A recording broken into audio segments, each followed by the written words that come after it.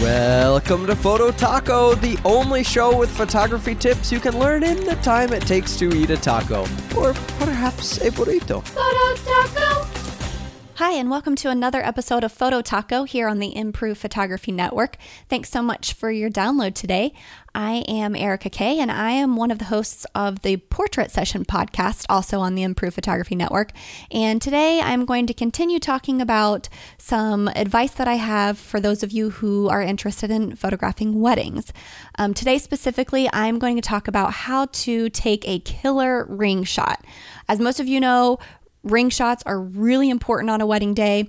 Other than the photos, the rings are really the only thing that a couple will have forever. So it's important to be able to take a little bit of a time throughout the wedding day, at some point in the wedding day, to really get a killer shot of both the bride and the groom's rings. So some tips that I have for you. The first thing is lights. You obviously are going to need to light your rings. Typically these are macro type shots. So you're going to be using a macro lens, like a 100 millimeter or 105 millimeter. So you're going to need a lot of light to get in there. So I have a variety of different lights that I like to use. My go-to light is my ice light. I've talked about this a lot on the Improve Photography podcast and the Portrait Session podcast, but the ice light is a light that I absolutely love to use, whether it's for ring shots or portraits or whatever I'm doing. It has a beautiful, nice, natural light. You can adjust the settings, and it just works really well for things like this. So I like to use my ice light a lot, but when I'm looking to kind of spotlight a ring instead of kind of lighting the whole environment that I have set up for the rings, I'll use some smaller lights, like smaller video lights, flashlights, small little, I don't even know what they're called. I think they're like fishing lights or hunting lights that I've bought at an outdoor store, and they're just like a little tiny light. They actually have camouflage print on them. They're totally not attractive, and they're definitely not made for photography, but they work really well for lighting little tiny stuff like rings. So make sure that you kind of stockpile your light selection so that you have a variety of different lights, a variety of different temperatures and sizes and shapes, so that you can experiment and come up with, quite a selection of different looks for your ring shots.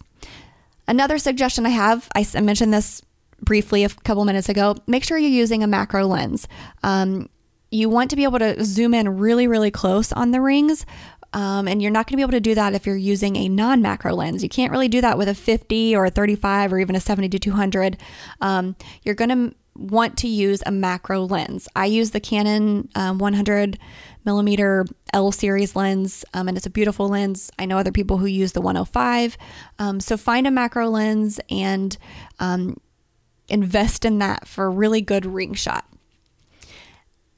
One tip I have for you is to build yourself a little ring kit that you carry with you on wedding days. So I have one of those big, large Ziploc bags that I keep stuff in, and it's just in my bag. And some of the things that I keep in it are dental wax. So I use the dental wax to kind of keep rings in place if I have them sitting upright or want to kind of stack them on top of each other or whatever. I use a little bit of dental wax. It's really easy to clean off. It doesn't leave, like oil stains or anything, but it's really helpful. So I keep dental wax in my ring kit. I do keep a little bit of cleaner in my ring kit just in case the wax leaves a mark. I can clean the rings off. I also keep a mirror or a little piece of a mirror so that you can have a nice reflective surface. And then also I keep sparkly things, specifically sparkly scrapbook paper, sparkly pipe cleaners, sparkly jewels, anything that kind of sparkles and will create some sort of beautiful, colorful, sparkly bokeh in the background of a ring shot.